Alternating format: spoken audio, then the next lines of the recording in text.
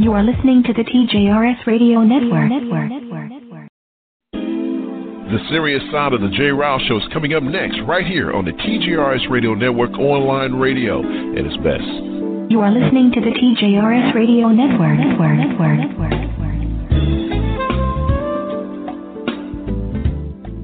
No more, it's none of my business. No more, I'm sure they'll work it out. No more, boys will be boys. No more, I'll say something next time. No more, why didn't she tell anyone? No more, she was flirting with him. No more, she's too smart to let that happen. No more, not my problem. No more, he didn't mean it. No more, why doesn't she just leave? No more, he said he was sorry. No more, she was drunk. No more, she was asking for it. No more, she seems just fine to me. No more, she should have been more careful. No more, we don't talk about that. No more bystanding. No more ignorance. No more excuses. No more. No more. No more.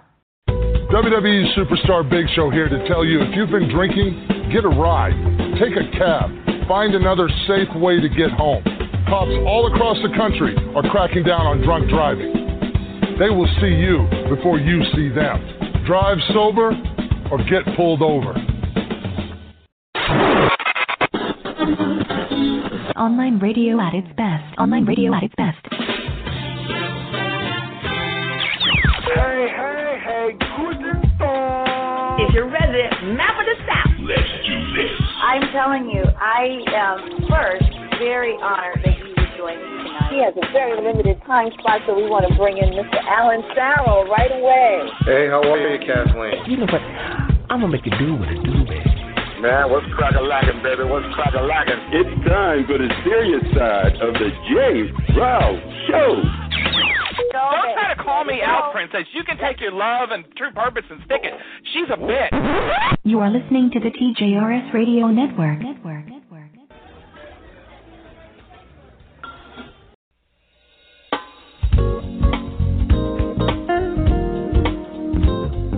Live from NPR News in Washington, I'm Louise Schiavone. Secretary of State Mike Pompeo is accusing Iran of launching an unprecedented attack on the world's energy supply after a drone attack claimed by Houthi rebels set ablaze the world's biggest oil processing facility and an oil field in Saudi Arabia. Iran is denying responsibility. About half of Saudi Aramco's oil production was interrupted by the blaze. Robert McNally, a former energy advisor to the White House, spoke to the BBC about the impact of the attack on the world's oil supply. It is the most valuable piece of real estate on planet Earth that nobody's ever heard of. Not only does it control about 5% of global supply, but more importantly, it controls most of what we call spare production capacity. That ability to bring on extra oil if there's a disruption. Saudi officials say they'll dip into the kingdom's oil stockpiles to make up for resources lost in the attack. A deadline to reach a new contract between the United Auto Workers Union and General Motors has passed without a deal, and it looks increasingly likely the union will call a strike.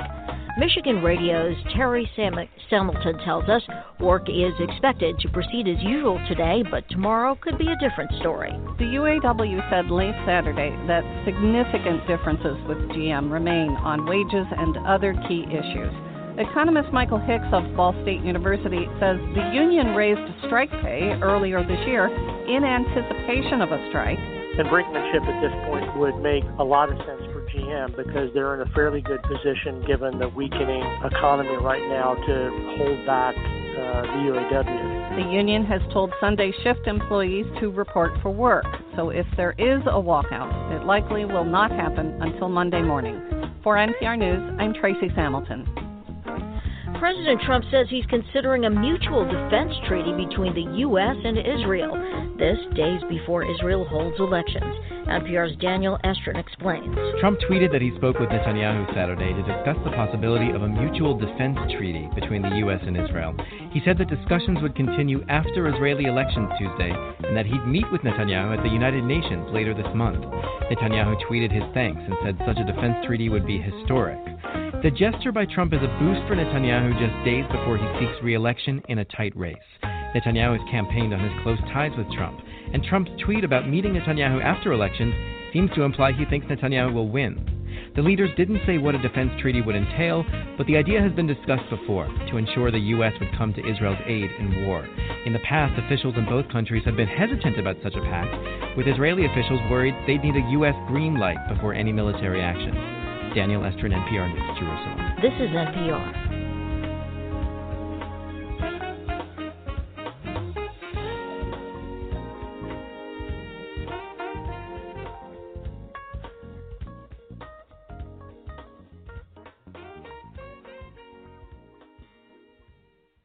Coming up next on the serious side. A lot of incredible moments, Joe, including, I think a real low blow.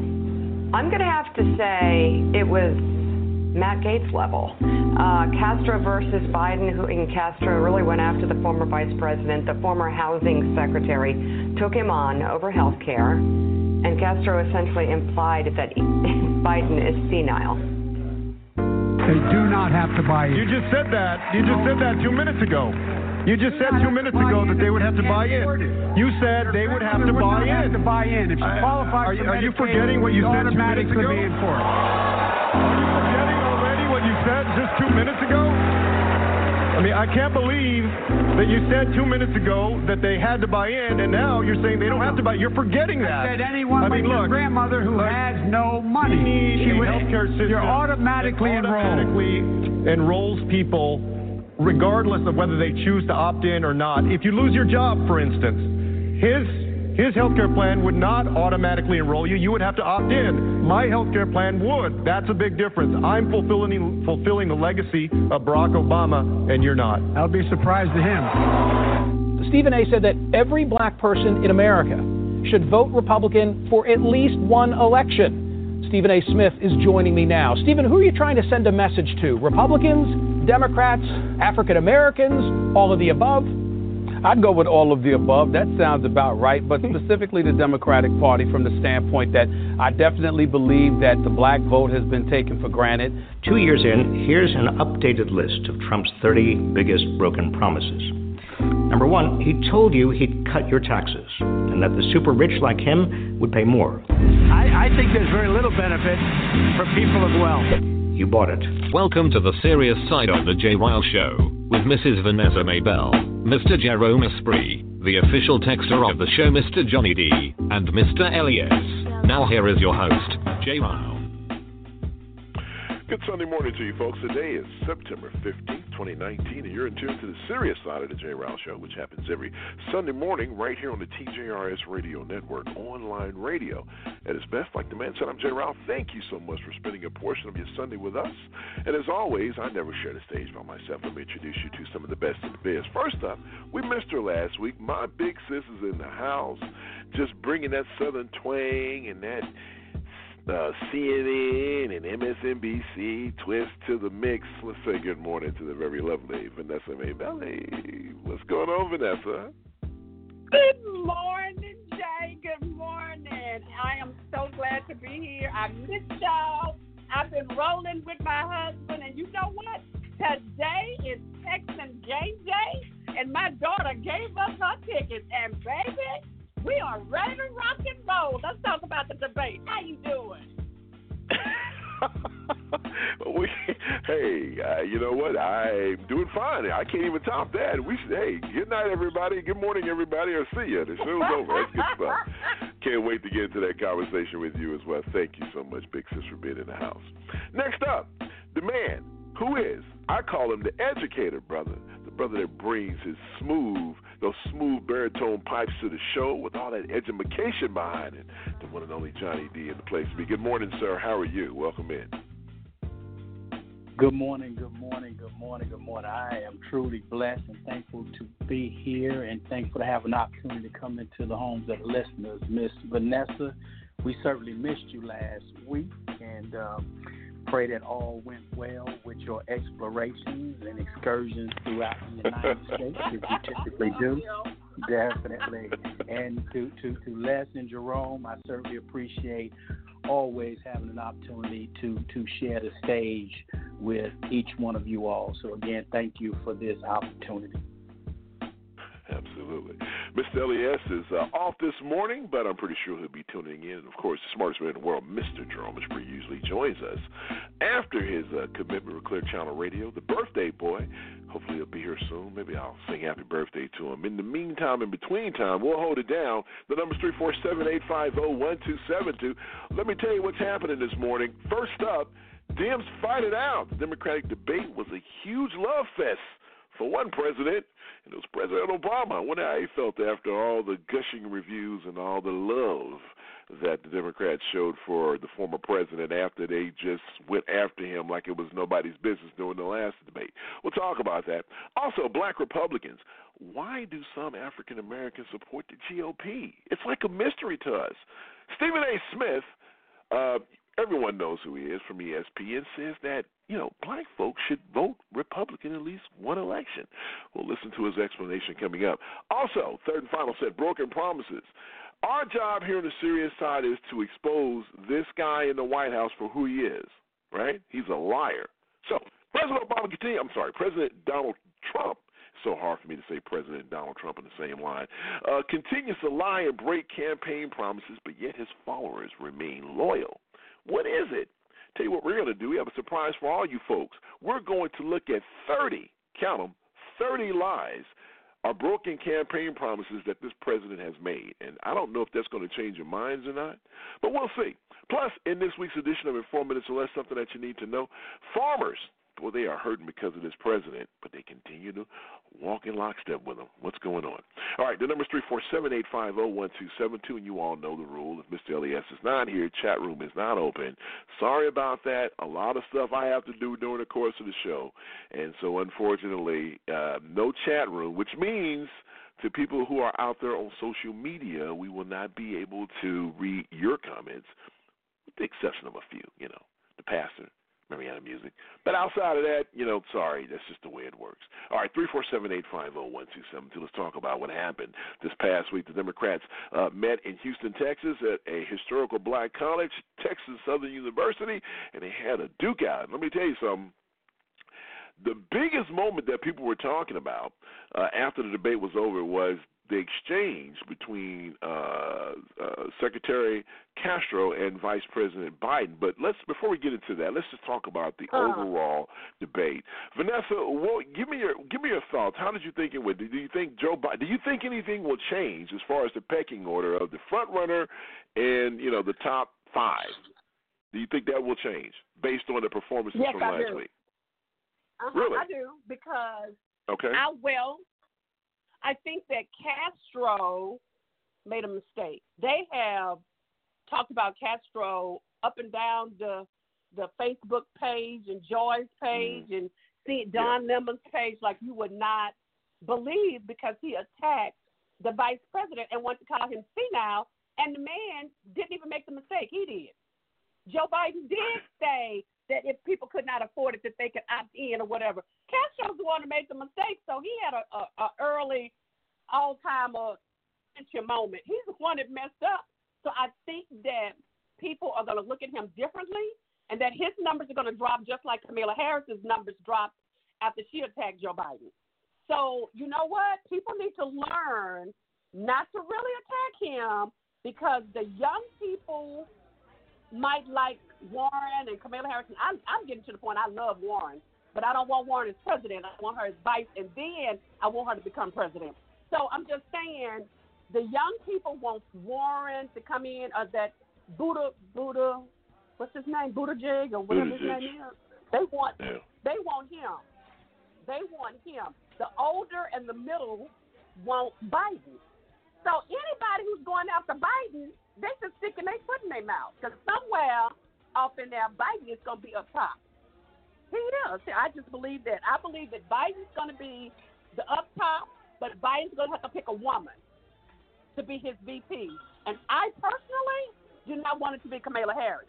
Now, I do think that when she opened up the show and said, Mr. President, she talked about him up, down, and round the corner. And then she said you could go back and look at Fox News. I was on the floor. I was hollering when she did that. But that does not make her a president because she did that. So I'm still not sold on Sister Harris. She still ain't got me yet. Okay. I'm Fair looking enough. at Warren. Warren talks with sense. Well, listen. I tell you what. We're gonna talk about Elizabeth Warren next week. I found some stuff. She was really a thorn in the Obama president during the Obama administration. She was a thorn. I found this story about how she was going back and forth with President Obama and really kept him up at night for some of the things that she was doing and saying. So we're gonna dive into that next week. So I think everybody needs to know everything about all of these candidates. Now, you talked about that exchange between. You talked about that exchange between Castro and Biden, and I think a lot of people are looking at it from that perspective as well. Let's hear Morning Joe's take on what happened, and then the smartest man in the world has showed up. We'll bring him in after this. The difference between what I support and what you support, Vice President Biden, is that you require them to opt in, and I would not require them to opt in. They would automatically be enrolled. They wouldn't have to buy in. That's a big difference because Barack Obama's vision was not to leave 10 million people uncovered. He wanted every single person in this country covered. My plan would do that. Your plan would not. They do not have to buy in. They do not have to buy in. You just said that. You just said that 2 minutes ago. You just said 2 minutes ago that they would have to buy in. You said they would have to buy in. Have to buy in. If she qualifies for Medicaid, are you forgetting what you said 2 minutes ago? Be in for it. Are you forgetting already what you said just 2 minutes ago? There were so many things wrong with that, Joe. Rookie, low blow, obviously so obsessed with Joe Biden that he was going after Biden, being proud of working in the Obama administration, but then not taking responsibility for what went wrong. I think Julian Castro worked in the Obama administration as well. Maybe he forgot. The problem with Castro's swipe, as the Daily Beast Sam Stein and NBC's Mike Memoli point out, Biden actually said the opposite. So there's just so many things wrong with what Julian Castro said. And Mika, I want to go back to what you had just said before. If Julian Castro was so offended by Barack Obama's position on health care, which he is obviously, very extraordinarily offended by Barack Obama's positions on health care, and if he was so extraordinarily health care, and if he was so extraordinarily offended by Barack Obama's positions on immigration, he was in the administration. Why didn't he resign in protest? I mean, this is Willie. It is hard to imagine how Julian Castro could have looked much worse last night. First of all, of course, the obvious low blow, the cheap shot, the ageism, saying you don't even remember what you said.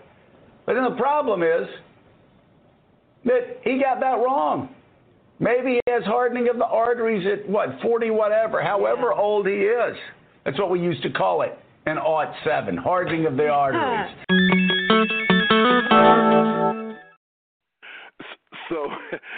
So the guy got the information wrong, and Johnny D, let me get your thoughts on it. What did you think about the debate last night, man? I mean, the other day. What did you think about that? And especially that moment where Castro went after the former vice president when he had his facts wrong. It was politics at its worst, as far as I'm concerned. And the reason why I say that, Jay, is because it was a clear demonstration of what politicians and those individuals who seek to be elected officials will do. As you indicated, the previous debate, there was no real admiration given to President Obama. And I think after the pundits set back and they charted the course on what went wrong and what went right, they understood that they've got to have that President Obama base and that support, because he is now clearly the face of the Democratic Party and the face of the president, as we know it, as far as being ethical and moral. So from that perspective, I thought that the shift by all of the candidates was clearly different than what it was in the previous. Kamala Harris, I will show some respect to what she did when she shifted the focus from one another, from the attacks against those 10 that was on that stage and Diaz, to the current criminal that's in Washington. And I like that transition that she made. Now, of course, she was a little she was a little interested in her descriptions and her cliches, but the reality of it is that she put the center back on the individual that needs to be out of Washington by 2020. Julian Castro, very disappointed. At one point, I thought he would probably be a high-level cabinet member, maybe Secretary of State or Secretary of Homeland Security within this current administration, and potentially a VP candidate. He certainly does not have name recognition or the support to have ever been elected with the nominee. But maybe what everyone is looking at with these attacks on the front runner, because he was way out of pocket with the Joe Biden thing. And I was sitting there scratching my head like, I don't remember him saying that. Now, of course, I had the DVR and had to go back, and I said, well, he never said it. So, of course, after the show and the broadcast and the following day, when everyone said, well, he didn't say that, I was like, okay, well, I, didn't hear what he said that was supposedly heard. But I think what's happening is that you go back to 2015 and 16 where, criminal Trump had absolutely, there would have been no one who would have predicted that he would have won the Republican nomination, let alone been seated in the office of the president. So right now you've got individuals who just coming from the left hook saying, you know what, I can win. Realistically, there has to be that when you do a self-reflection, and this is what bothers me about people when they hype themselves. I know what my limitations are. Now, of course, I accentuate the things that I do well, but those limitations, I just try to work on them daily. But I don't tell anybody that I can be more than what I can. Now, of course, for those who out there who may suggest that, well, you know what, you're lessening yourself. The reality of it is that there's probably 4 or 5 individuals on that stage that can take a national ticket.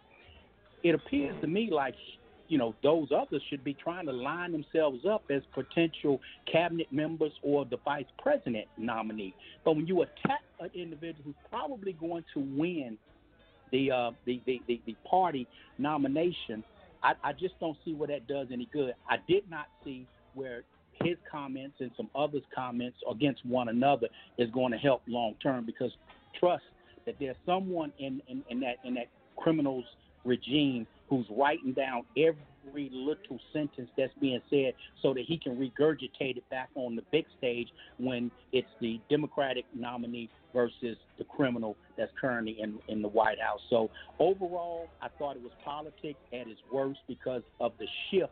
I mean, everybody, saluted and gave accolades to President Obama, which they should have, but they should never have come out against him in the first place. So now to come back and try to redo it, I just thought was a mockery in and of itself. There were a few people that I will say kind of stood out, but all in all, again, it was politics. Politics as usual, absolutely. 347-850-1272, 23 minutes after the hour. Let's bring in the smartest man in the world, Mr. Jerome Espree's in the house. Good morning, sir. How are you? Hey, good morning. I'm good. How you doing? Doing outstanding, Jerome. It's the birthday boy. We're going to sing happy birthday to you during the third set, man. I missed okay, it. It was, no, go ahead. No problem, Jerome. You're ungrateful so-and-so. I'm joking. Go ahead. I know you are. So now, Jerome, interesting, as always when things like this happen, I'm always, I can't wait till Sunday. When we have something that happens during the week, I can't wait till Sunday because I can't wait to think or get your thoughts on what happened. So give it to us. So what did you think about the debate? Johnny D said some things that I agree with. I mean, Julian Castro, he's on the edge of the stage. If he takes a step to the left, he's going to fall off. And the bottom line is that he came after Biden. And, like Morning Joe and like Joe Scarborough and Mika Brzezinski, they said, look, you were a part of the administration. All of a sudden you have a problem with the administration. You sat right there. But it looks like, politics as usual because you're trying to go after the front runner to make a name for yourself. What say you, Jerome, about the debate itself and the whole? Well, from picking up where Johnny D left off, he's absolutely right at the changes of all of the candidates towards the Obama administration and Obama himself, President Obama himself. Now, here is where this gets tricky. If a lot of black people watch the first debate and then watch this one, I'm just saying Joe Biden's numbers would be a lot higher because we don't like that kind of flip-flopping because that means you're opportunist on black people, right? It's like Good that job. whole – remember you used to say the Sister Soldier moment Clinton thing where white folks seem to take advantage of actually dogging somebody black and then tries to split them to make it look like they're neutral? That all of them would have got an F for that. So black people would have just been all in on Biden. Biden has some problems, by the way, but he got old white man problems with black people, right? And that's a little bit different. But our thing is, in watching the debate, watching all of them pat President Obama on the back is crazy to me because now they're checking out their polls. They're saying, Obama's popular. It reminds me of the midterms when President Obama was in office. He was extremely popular. He still can get 40,000, 50,000 people in a stadium, and the Democrats were like, we got to watch out for Obamacare. Like the Democrats were scared of poor white folks. The impression of Obama was bad amongst white people, although everybody liked the president. So they're playing a really tricky game that actually turns us off in politics. So overall, the whole debate. And by the way, even on Morning Joe, I'll critique that too because I don't like those guys in particular because they are blue dog Democrats and Joe is a Republican. So when you listen to Claire McCaskill or Willie Geist or a lot of those guys on Morning Joe, they still want to keep status quo as well, right? They're not progressive at all. So even in their reporting, they're critiquing it from a perspective that is still keeping status quo, and it's not good for us. Not good for us as a country, but just generally as a community. They just can't figure out a way to chip off the Biden support, so they write it off as, because he hung with the first black president, black people like him, which means that they are narrowing. I think they all like Biden. I think all of them like Biden. I mean, I watch it religiously, and they're on Biden's bandwagon. I think everybody on that show No. I watch it. They're seeing the inevitability of Biden. Because think about it this way: what happened was before he jumped in the race, all of those guys were like, first of all, Biden needs to come in, and if it's coordination like Hillary Clinton, then Biden's going to lose. Now that it's kind of close and people are going back and forth, they're like, this looks bad for Biden. You can't not win. So I can tell you, when you're doing your campaign, and while I'm watching this, if I was working inside this campaign, this is a great place to be. If I was on Biden's team, this is a great place to be because you can't win. Like, if you were beating everybody too bad, he would get more scrutiny. When it's close, the people at the bottom is going to take shots at you to try to come up on you. So that's where Julian Castro comes in, where whoever he's listening to, is giving him some bad advice. But he saw Kamala get a bump in her fundraising and a little bit in her and that was like a temporary bump in her polling. Yeah, exactly. It did not work. Her taking a shot at Biden.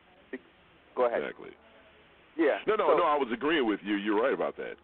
Yeah, and so Castro, just like Kamala, have blown their chances of vice president because Biden is mean, just like President Obama is mean. And I think we don't, when you look at personalities, you're like, no, he'll forgive that and bring everybody back together. I would not. No, he won't. I'm saying I wouldn't either. You can believe that nonsense all you want to, and I am very diplomatic when it comes to... Let me ask you something. So you really and truly think, because I was thinking the same thing, right? Because I'm thinking he was thinking, okay, I got to have a female, and I need to have a minority. And the person that fits that bill right now is Senator Harris. And I thought that she probably I still think she thinks she can win, but I noticed she's not coming after him like she did before. You don't think she's saying, okay, let me leave him alone, because if I can't win, at least I could be on the ticket, so that way, that'll make me stronger for my own presidential ambitions. You don't think that she's pulling off and he won't select her because of what you think, because of what happened before? He's going to hold that against her, even though she hasn't come after him in the last two debates? I I have one word for you. Did you see who was talking after?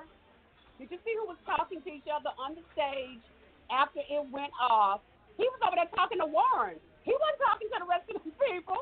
He wasn't talking to Castro, Kamala, none of them. She was standing right next to him. He couldn't walk over there and talk to Kamala. They weren't next to each other for that. I mean, he could have walked away from Warren if he wanted to, but he didn't. He stood there and held conversations with Buttigieg and whatever his name is, and Warren and the rest of them. He didn't talk to Kamala. He didn't talk to Castro. So he is not going to be looking at them. I mean, I would be mean and evil, and I wouldn't have them on my page either. They might get a job in the cabinet or something, but they wouldn't be my VP. I would not pick one of these mine. Now, what's the one word, Jerome? They're at CSU, right? So they have a black audience. That's important to watch. I'm glad that Vanessa brought that up because symbolically, that's important to watch.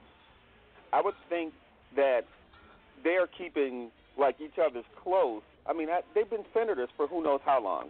Warren and Sanders and Biden.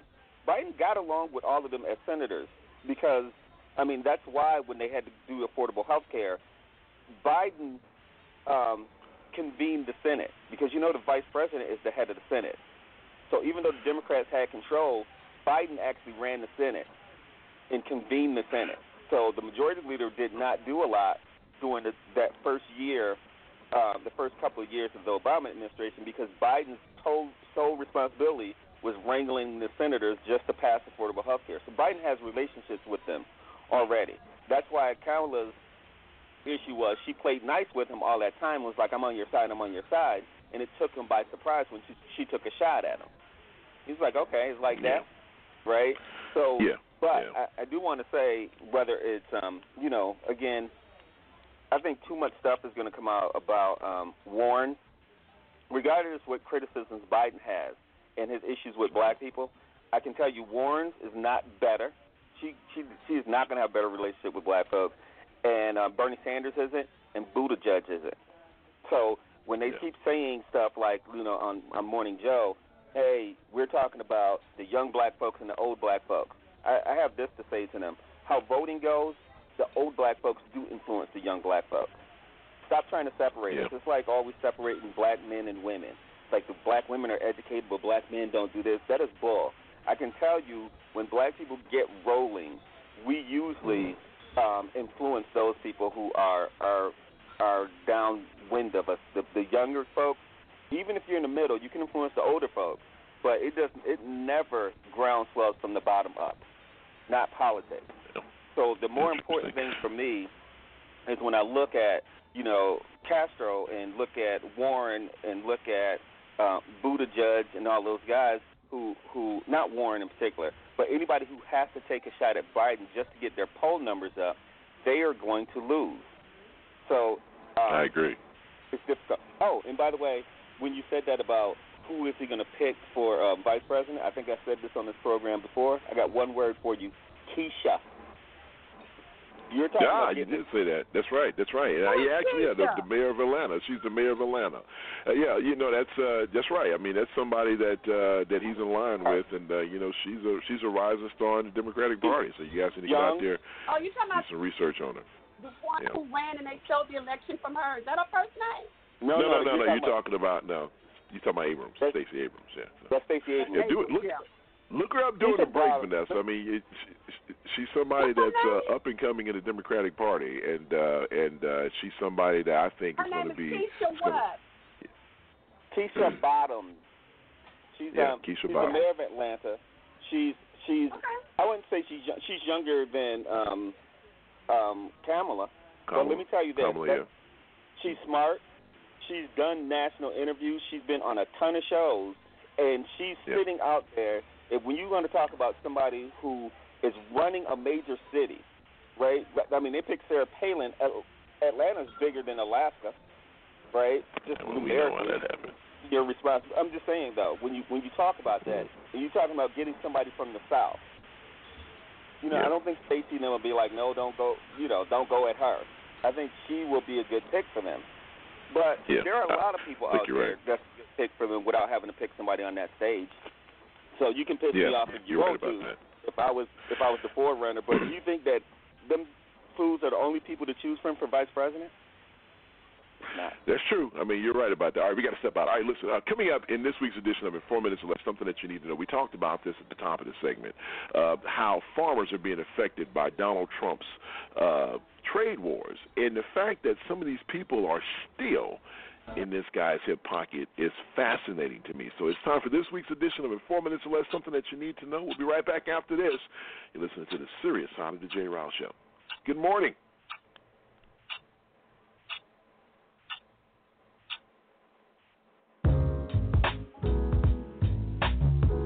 Farmers in the rural Midwest say they're struggling. They blame President Trump's ongoing trade war and a recent decision on renewable fuels made from corn and soybeans that helps the oil industry. Here's Iowa Public Radio's Clay Masters. Near his farm just north of Des Moines, Aaron Lehman steers his tractor down a rural road, carrying a couple loads of hay. Lehman is president of the Iowa Farmers Union and says his members are in rough shape. We are tightening our belt. We're talking to our lenders, our landlords, our input suppliers, trying to find any way we can to cut costs just to make ends meet. Lehman didn't vote for Donald Trump, and he says with low commodity prices, Midwest farmers are concerned about the escalating trade war. Instead, we chose to insult our trade allies, pick all sorts of fights with our trade allies, and then go to China and make outrageous demands that we knew were not going to be met. The Trump administration has doled out billions of dollars in relief to farmers for taking the brunt of the trade war. And back in June, President Trump came to Council Bluffs, Iowa, with an announcement meant to calm those concerns. His administration cleared the way for higher blends of corn-based ethanol. For context here, 40% of the United States corn crop goes to ethanol production. We lifted the restrictions on E15 just in time to fuel America's summer vacations. We just made. But the president also granted dozens of waivers to oil refineries, exempting them from blending ethanol. That's leading more than 15 ethanol plants to close their doors. Trump recently tweeted he would be unveiling a giant package that would help these farmers. But Iowa Democratic Congresswoman Cindy Axne, who faces a tough race next year, says she'll believe it when she sees it. He said he's the best thing that's ever happened to farmers. And literally, 2 months later, had his finger on issuing waivers to Exxon and Chevron, multi-billion-dollar companies. But some farmers, like Dave Walton with the Iowa Soybean Association, welcome the president's negotiating. We can only talk so much before we have to take action. He took action. And we really saw this coming. I mean, he campaigned on it, so it's no surprise. Walton voted for the president in 2016. He admits the negotiations have gone on longer than he thought they would, and soy biodiesel has also been affected by those refinery waivers. Ask him if he's voting for Trump next year. My vote's still up for grabs. Economist Ernie Goss at Creighton University says his research shows the president's trade policies are shrinking the rural economy. Goss oversees a monthly survey of rural bank CEOs in the Midwest and Plains. 7 out of 10 of the bankers support either continuing with the tariffs or in some cases raising the tariffs. So their belief is that the long-term gain will outweigh the short-term pain. That ain't something Democrats running for president are talking about in Iowa. Democrats are hoping to peel off some of Trump's support. It's high hopes in swing states like Iowa, which went for the president by almost 10 points in 2016.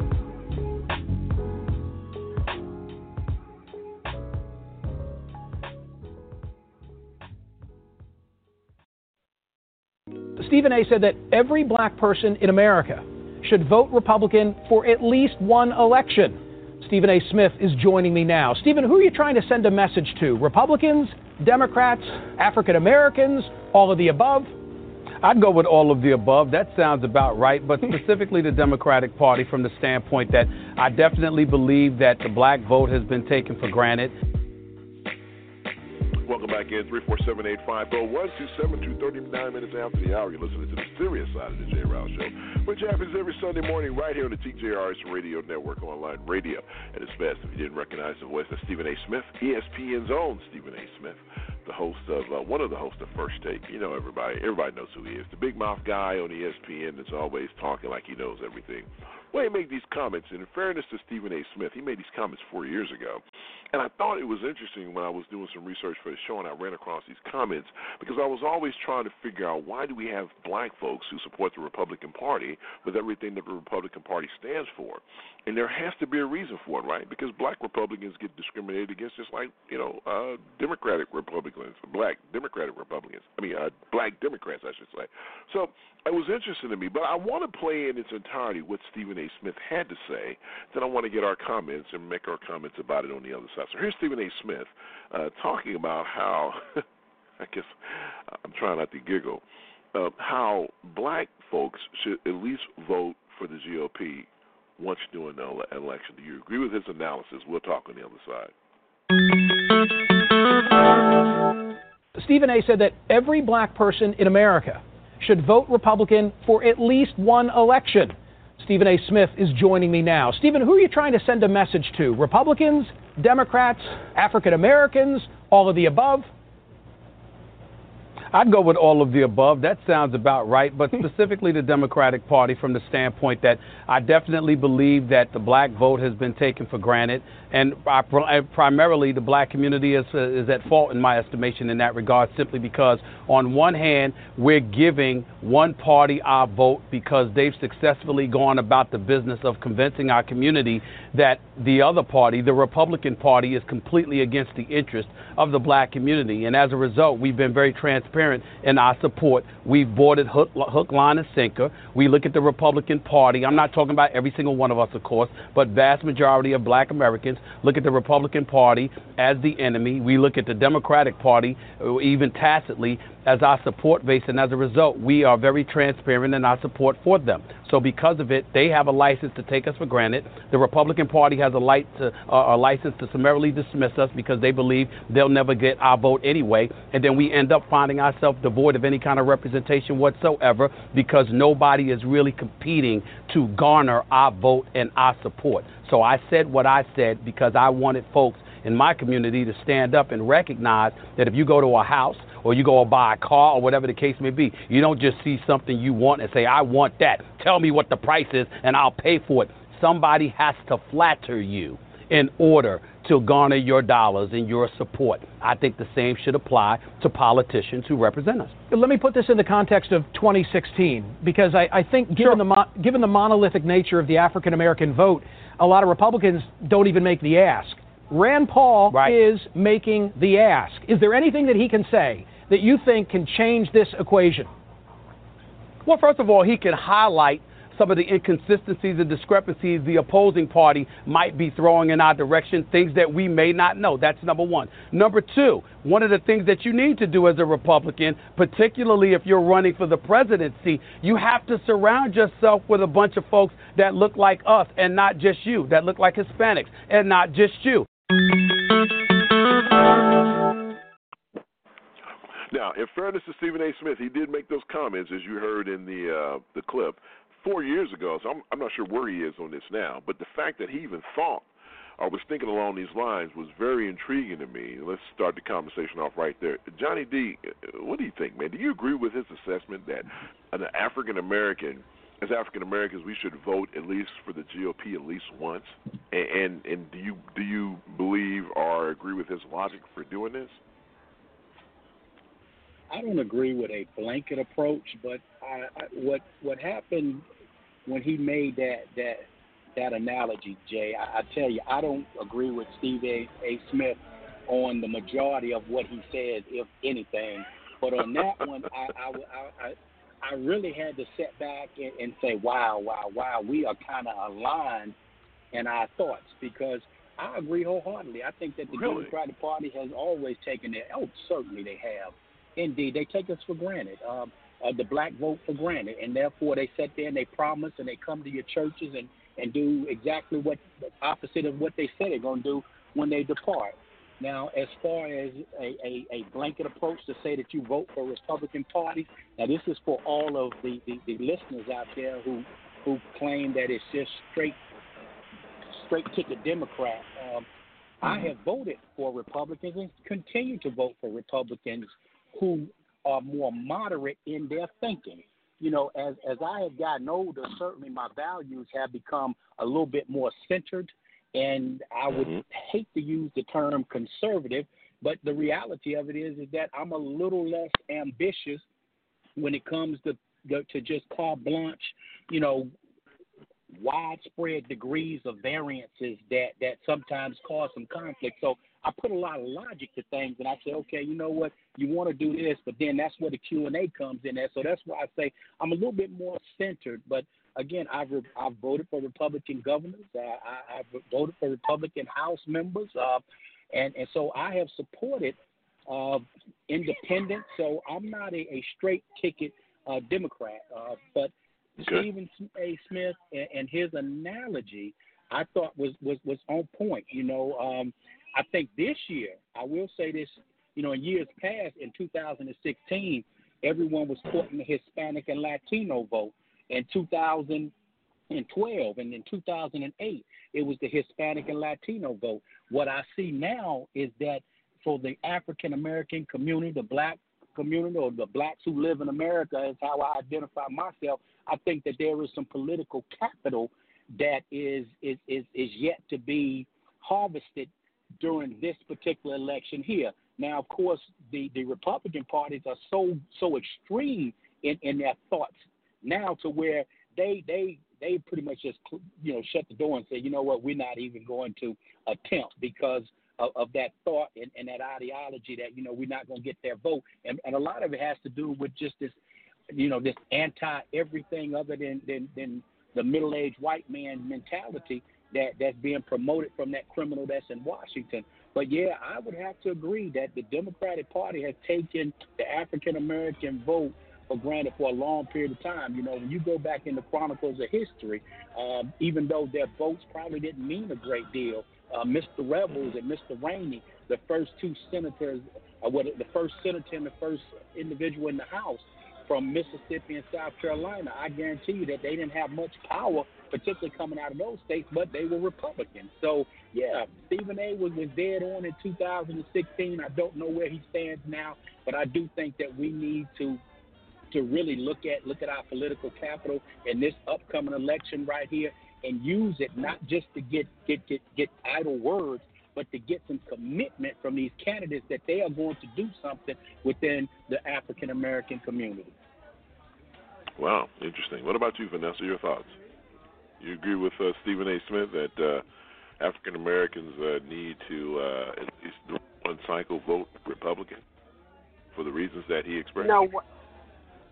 No, I don't. What I do believe is that African Americans, well, I was raised to vote Democrat. I was raised going to the voting poll with my mama, even when I wasn't old enough to vote, to just stand there and be with my mama while she was voting. And then as we got older as children, we went out to the middle-class black neighborhood where I was raised at, and we went and we voted, still voted with our mother, even though we were registered to vote somewhere else. And then as we got older, we started voting in our neighborhood and taking our children. And my mom would tell us to listen to each one of the black candidates, and she would analyze for us and say, this one is going to do this, and this one is going to do that. And we chose between the Democrats which one we thought would benefit us. We didn't always agree with my mama with who she thought would be the perfect Democrat, but she did teach us to vote Democrat and to analyze which Democrat would do something that benefited me and my life, and then would benefit my sister with her life if it wasn't the same thing. So I'm not going to go and just vote Republican just to say, oh, because the Democrats ain't doing anything for us. They've been lying to us for years. The Democrats have been lying to us for years as to what they were going to do for us. But guess what? I'm still not going to vote Republican for Donald racist-ass Trump. How about that? So okay. Tell us how you really feel. I'm just saying, I'm not going to, this ain't going to be, if I do decide to switch parties at one point, it ain't going to be this one. It ain't going to be this time. So I'm going to say, if you decide that you want to switch parties or one time, let it be because of something that you want that candidate say they're going to give you or they're going to do or what their history is showing. But I wouldn't change just to say, oh, we need to change because my black My black classmates that voted for Trump, when I last saw them, they all looked like idiots. When I said, "How y'all doing? Are y'all making America great again?" They were like, "Vanessa, leave us alone." So they're not gonna make that mistake again. They're not gonna make that mistake again. So I do not agree with him exactly based on what he said. I just say, if you want to vote, change parties, you need to know who you're changing parties for. And even if you are voting Democrat, make sure that you know who you're voting for as a Democrat, because all of them are not. Example, free Bernie Sanders. I can't get with him. I cannot get with him because I have paid taxes and I'm paying taxes at the wazoo, and he's saying everything should be free. So you need to vote for who's going to work for you, and he doesn't work for me at all. He ain't even a thought. Well, interesting. All right, Jerome. All right, no problem. Callers, we're going to ask you to be patient. I want to get Jerome's take on this. We'll get to some phone calls. Go ahead, Jerome. What do you think, man? What do you think about this whole thing? You agree with Stephen A. Smith? Yeah, okay, so first, don't listen to Stephen A. Smith under no circumstances. And secondly, to Vanessa's point, to the friends that did vote Republican, see how that turned out for you. Did the Democrats learn a lesson for that? And look what you got, because Stephen A. Smith said that before Trump was elected. So how did that work out? What lessons has anybody learned for voting Republican across the board? Now, the thing that I think is really dumb about what he said was kind of the thing that Biden's kind of in trouble for, right? So, because he made a comment about, I think they asked him a question about slavery. I think they were trying to get towards reparations, and Biden started talking about black people in school and having an education and all this other stuff. You cannot blame black folks for things that are happening to us. So when Stephen A. Smith says that the Democratic Party isn't helping us, you're blaming black folks by telling them they need to do something different, and then white folks will change if we do something different. If we get a better education, they get off of us.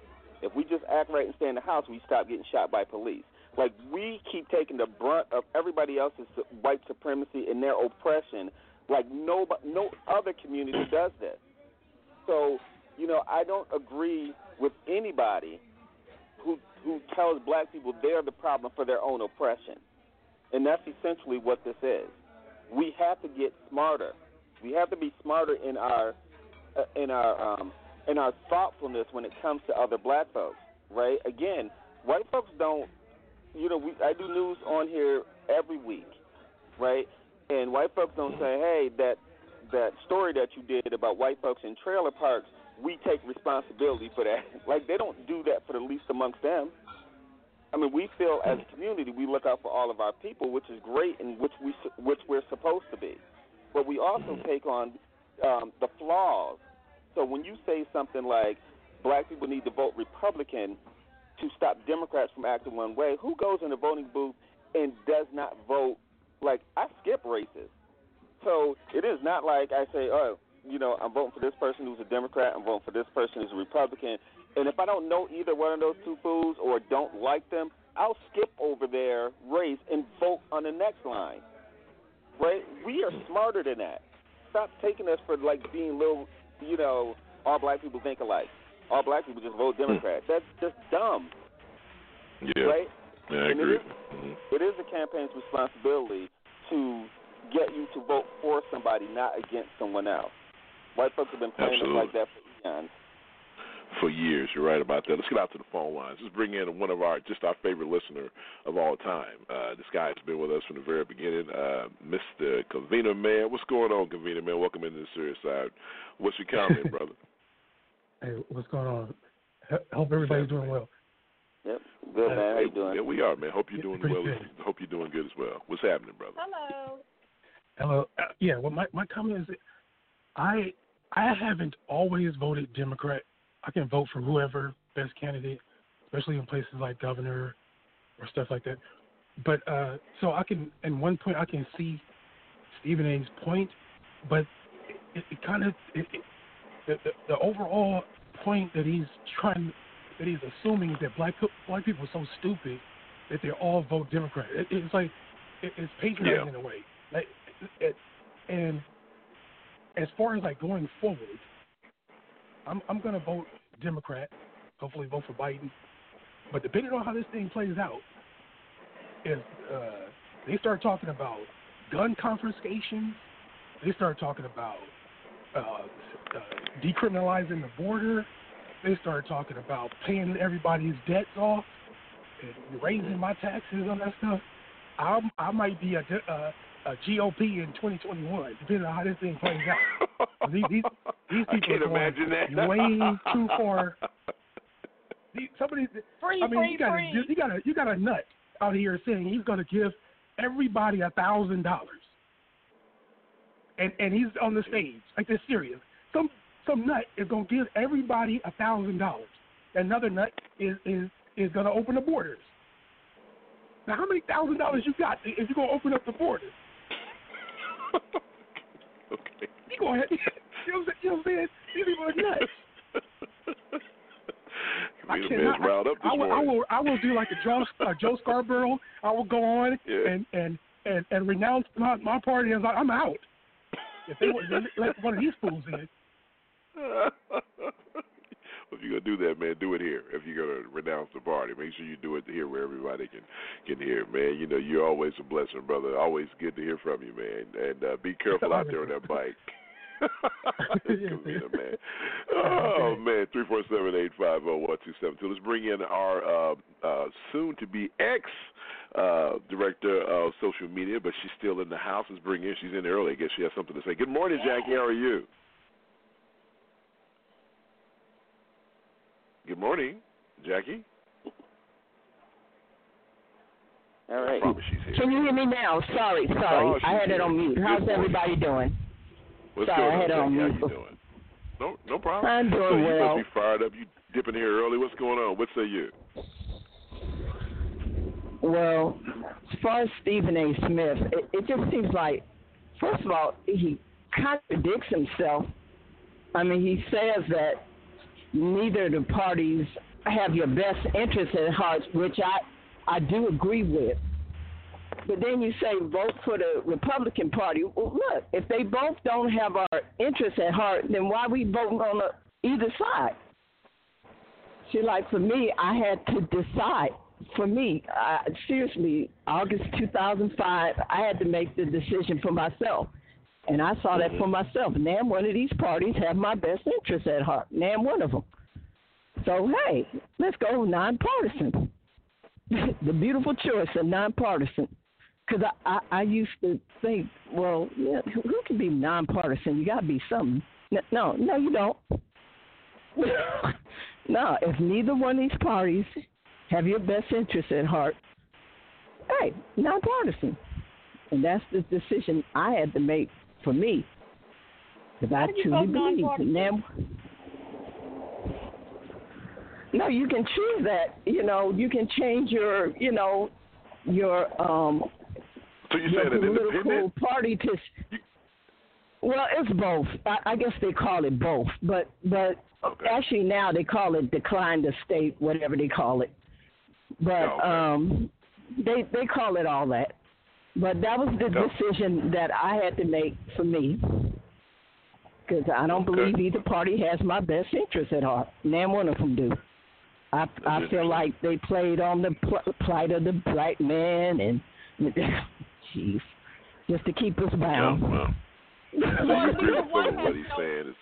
But if neither one has your thoughts, neither one of them have your best interest, then wouldn't you think that you might as well just go ahead and vote Democrat if neither one? Because the Republicans show ain't.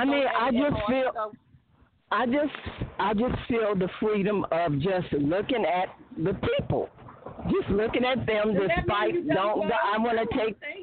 No, I do vote, but it leads me to really just look at the person instead of the party, because too many people they focus on the party. But I like to just leave party out of it. Let's just take the party out of it, and I can more so focus on that person and listening to what they say. And whoever I feel has my interest, that's who I vote for. I ain't saying I don't vote at all. I'm just saying let's leave party out of it. I can focus better on the person that way. And you have the freedom to vote for who you want to vote for. I mean, hey, listen, that makes sense to me. Vote for who you want to vote for. Sounds like a good thing. Appreciate those comments. Appreciate those comments. All right, coming up next, we're going to look at the broken promises of Donald J. Trump. We're going to outline at least 30 of them for you, and you're going to hear them in their entirety right here on the Serious Side. We'll take a break from 1 to 15 to make comments, but you're going to hear them all, you Republican people. We'll be right back after this. You listen to the Serious Side of the J. Riles Show. It is the best Sunday morning online radio show, period. Hi, I'm Jay, the host of the Serious Side of the TGRS, and I'm asking you to come join me and my friends for some serious conversation before you go to church. It's the Serious Side of the TGRS. Happens every Sunday morning, 9 a.m. Central Standard Time, right here on the BTR Radio Network.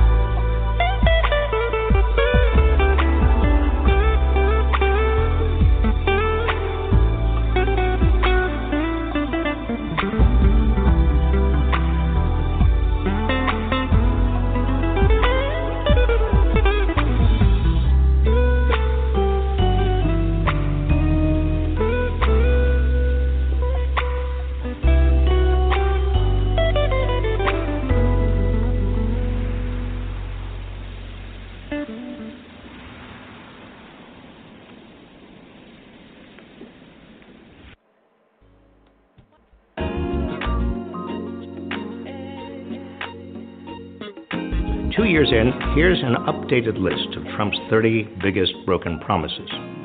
Number 1, he told you he'd cut your taxes and that the super rich like him would pay more. I think there's very little benefit for people of wealth. You bought it. But his 2017 tax law has done the opposite. Welcome back in, 347-850-1272.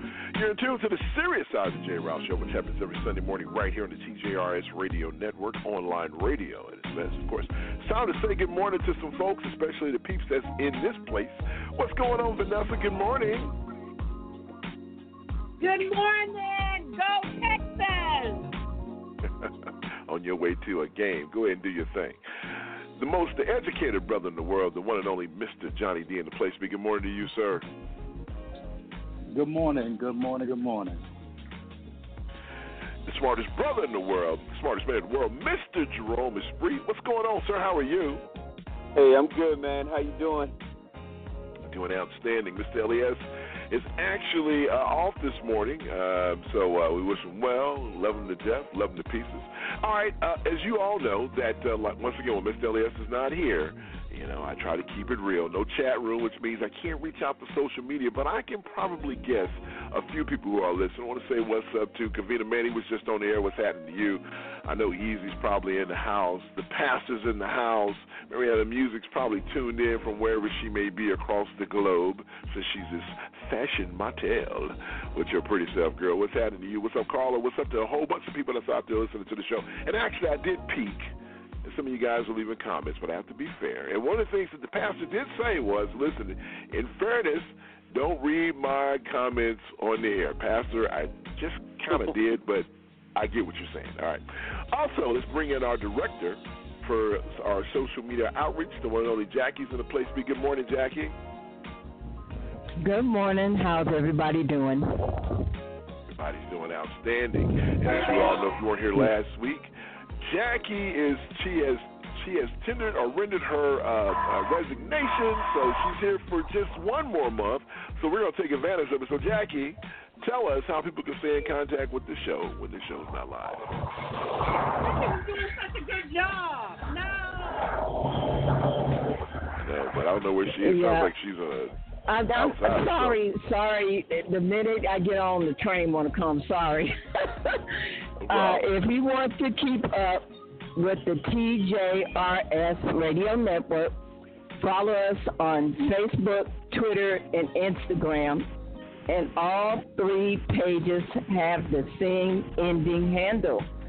Facebook.com/group, Twitter.com, Instagram.com/TJRS Radio. Once again, so appreciate the TJRS Radio Network. I'll repeat it again because I know Vanessa was here last week. My last Sunday being your social media director will be October the 27th.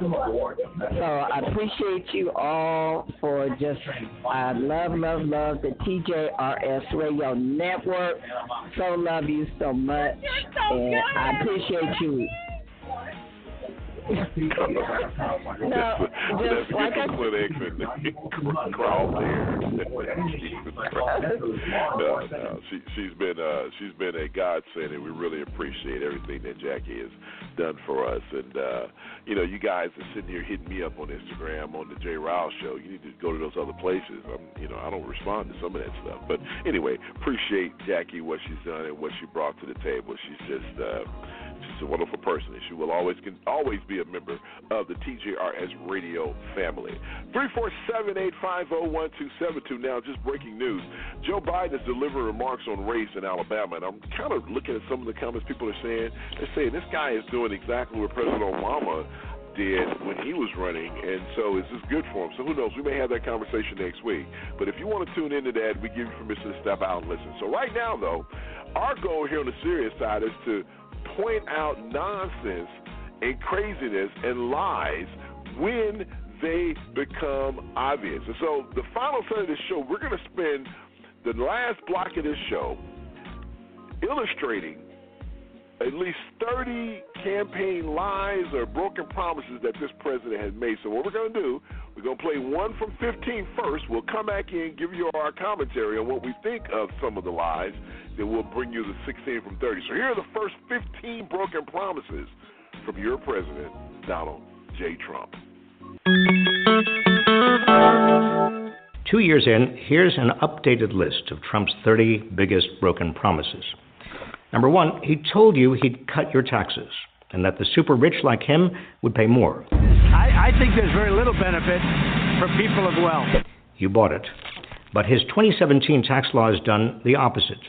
By 2027, according to the Nonpartisan Tax Policy Center, the richest 1% will have received 83% of the tax cuts, and the richest 0.1% of 60% of it. But more than half of all Americans, 53%, will pay more in taxes.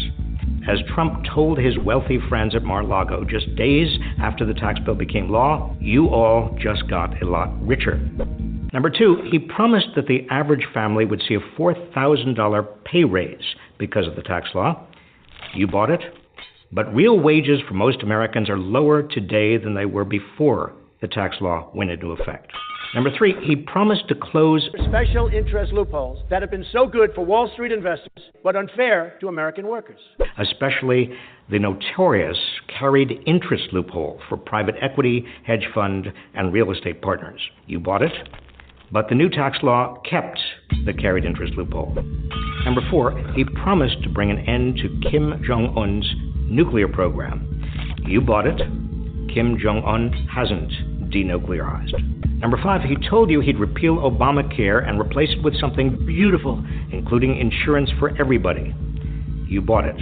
But he didn't repeal and he didn't replace, which is just as well. His plan would have knocked at least 24 million Americans off health insurance, including many of you.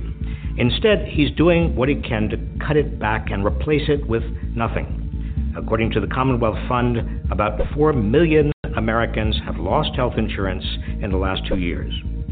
Number 6, he told you, I'm not going to cut Social Security like every other Republican, and I'm not going to cut Medicare or Medicaid. You bought it. But now he's planning such cuts in order to deal with the ballooning deficits created in part by the new tax law for corporations and the rich. Number 7, he promised to protect anyone with pre-existing conditions. You bought it.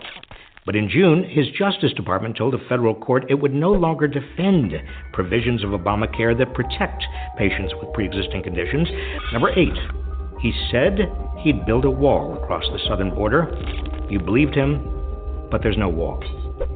Number 9, he told you he'd invest $1 trillion in our nation's crumbling infrastructure. You bought it. But after his giant tax cut for corporations and millionaires, there's no money left for infrastructure. Number 10, he said he'd drain the Washington swamp. We are going to drain the swamp in Washington, D.C. You bought it.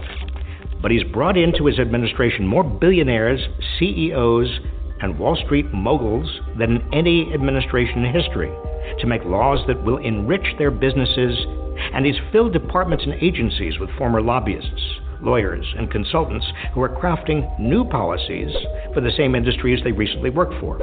Number 11, he promised to reinstitute a 5-year ban on all executive branch officials lobbying the government after they leave government. You bought it. But the 5-year ban he signed applies only to lobbying one's former agency, not the government as a whole. Number 12, he said he'd use his business experience to whip the White House into shape. You bought it.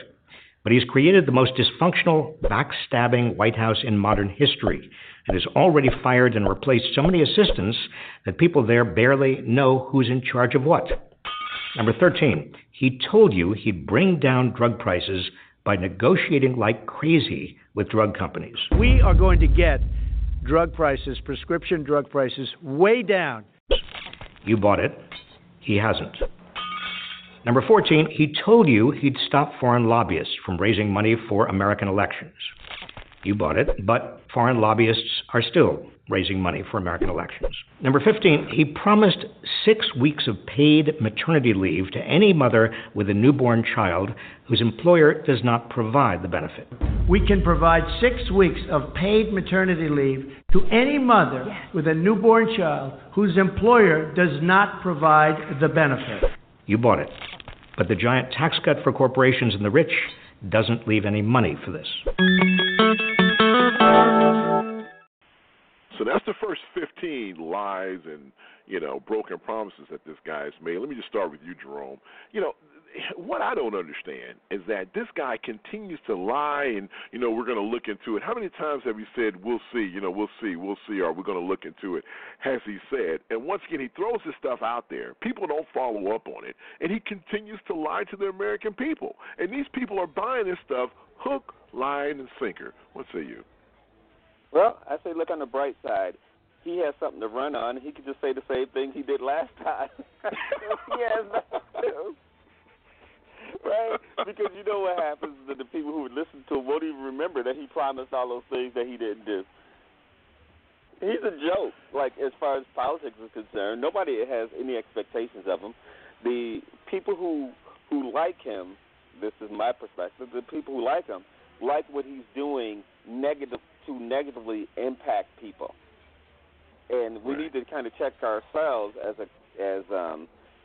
I'm being nice by saying we, but as a country, to see how could you elect somebody like that, because people are really happy with him about what he's doing to immigrants and all this other stuff, and even from what Kavina Man said, if we're going to have open borders and all of that other stuff, those are talking points. Obama did not have open borders. Biden won't have open borders. That's crazy to even say something like that, but that is such ingrained from the Republican talking points that people believe if you give that person this, then everybody's going to get free money, right? They don't care about But I thought Beto O'Rourke said that during the debate, talking about the borders being. I thought he said something along those lines, and that's why I assumed Kavina Man was going with that. But I may be wrong.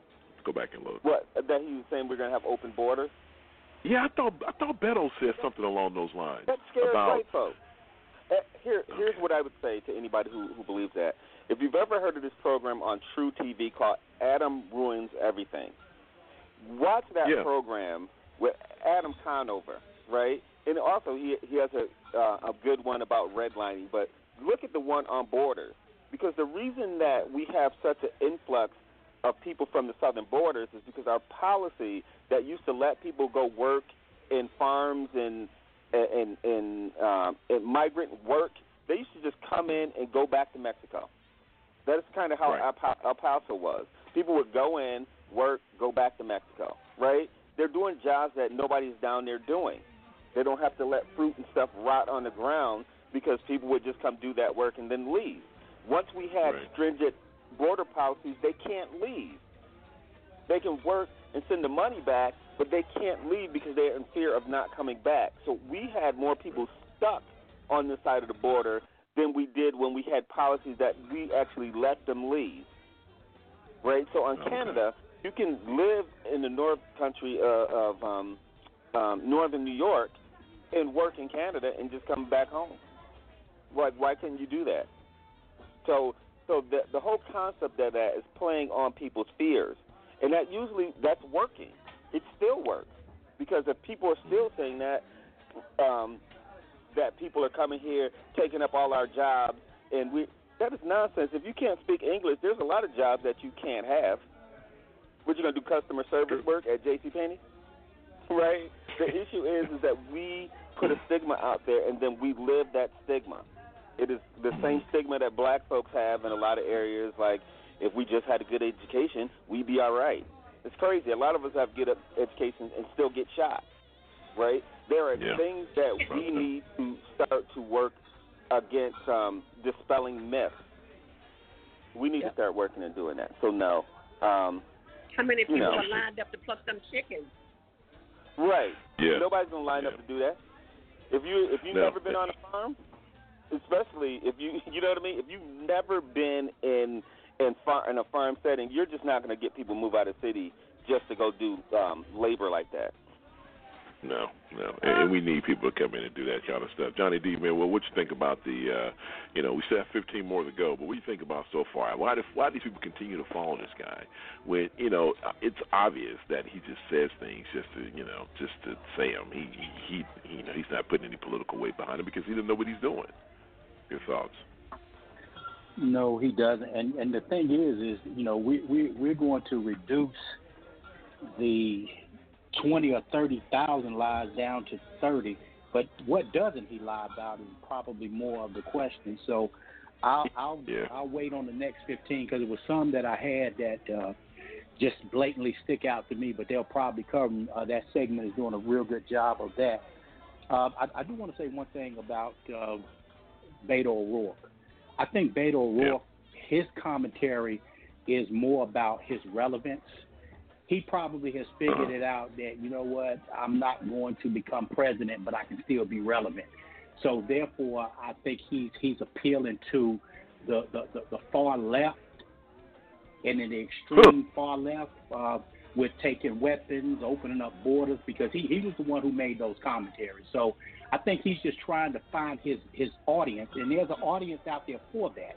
Now, if you remember when he ran against Ted Cruz, he built up a nice little monetary chest. So, this guy will land somewhere. Maybe, certainly won't be a VP candidate, but, the Democrats win, whomever the nominee is, maybe he ends up as Interior Secretary or something like that. So I think he's really playing for influence because, even last week, what did we talk about? We talked about politics is nothing more than influence. It's not about what he's saying at this point in time. It's about simply having a base that he can say, okay, you know what, I can endorse you and you'll get this base. I think that's what his motivation is. But as far as Donald Trump, I'm eager to listen to the next 15 because we could literally go a whole month doing what he lied about, and probably the segment will never end because his lies are continuous even as we go forth. Just one point in history, 56 years ago, this was the church bombing of the 4 African-American females in Birmingham, Alabama, and that's probably that correlation with Joe Biden. I hadn't looked at television, but that is a point in history. I'm glad you said that because I was just going to. Blue Jay. Yeah, I was just about to say that about Biden that he's not making a race speech trying to follow in Obama's speech. He's actually commemorating the anniversary of the Birmingham church bombings. Vanessa, hold your thought. I want to get these 15 in. I want to get you on the other side of this. All right, here are the rest of the 30 broken lies by Donald Trump. Number 16, he said he'd create tax-free dependent care savings accounts for younger and elderly dependents and have the government match contributions low-income families put into their savings accounts. You bought it. He's done neither. Number 17, he said that on day one, he'd labeled China a currency manipulator. We are going to label China a currency manipulator. You bought it. But then he declared China is not a currency manipulator. Number 18, he said he won't bomb Syria. You bought it. Then he bombed Syria. Number 19, after pulling out of the Paris Accord, he said he'd negotiate a better deal on the environment. You bought it. There have been no negotiations. Number 20, he promised that the many women who accused him of sexual misconduct will, in his words, be sued after the election is over. All of these liars will be sued after the election is over. You bought it. He hasn't sued them, presumably because he doesn't want the truth to come out. Number 21, he said he would not be a president who took vacations and criticized Barack Obama for taking too many. I promise you, I will not be taking very long vacations if I take them at all. There's no time for vacation. You bought it. Since becoming president, he spent a quarter of his days at one of his golf properties. Number 22, Trump vowed to push colleges to cut the skyrocketing costs of tuition. You believed him, but he hasn't. Instead, he's made it easier for for-profit colleges to defraud students. Number 23, he said he'd force companies to keep jobs in America and that there would be consequences for companies that ship jobs abroad, especially government contractors. Companies are not going to leave the United States anymore without consequences. You believed him. But never before in U.S. history have federal contractors sent so many jobs overseas. There have been no consequences. Number 24, he promised to end DACA. You bought it. And then in January 2018, he promised that DACA recipients should not be concerned. We're going to solve the problem, he said. And then he reversed himself again and vowed to end the program by March 2018. Currently, the federal courts have stayed any action on it. Number 25, he promised to revive the struggling coal industry and bring back lost coal mining jobs. You bought it. But coal is still losing customers as utilities turn to natural gas and renewable power. Number 26, he promised to protect American steel jobs. We will put new American steel into the spine of our country. You bought it. His tariffs on steel have protected some steel jobs, but industries that use steel, like automakers and construction, now have to pay more for the steel they use, with the result that their jobs are threatened. The trade partnership projects that 400,000 jobs will be lost among steel and aluminum users. Number 27, he said he'd make America safer. You believed him. But mass shootings keep rising, and Trump has failed to pass effective gun control legislation. After 17 died in Parkland, Florida, he promised immediate action on gun safety in schools, but has done nothing. 28, he promised to make 2- and 4-year colleges more affordable. You bought it. But Trump's most recent budget contains deep cuts in aid for low-income and first-generation college students, reduces federal work-study, and eliminates the 50-year-old Federal Supplemental Education Opportunity Grant Program, which goes to more than 1 million poor college kids each year. Number 29, he promised to eliminate the federal deficits and bring down the debt. You bought it. Yet, due to his massive tax cuts, mostly for corporations and the rich, and his military spending, the deficit is set to rise to $1 trillion, and the debt has ballooned to more than $21 trillion.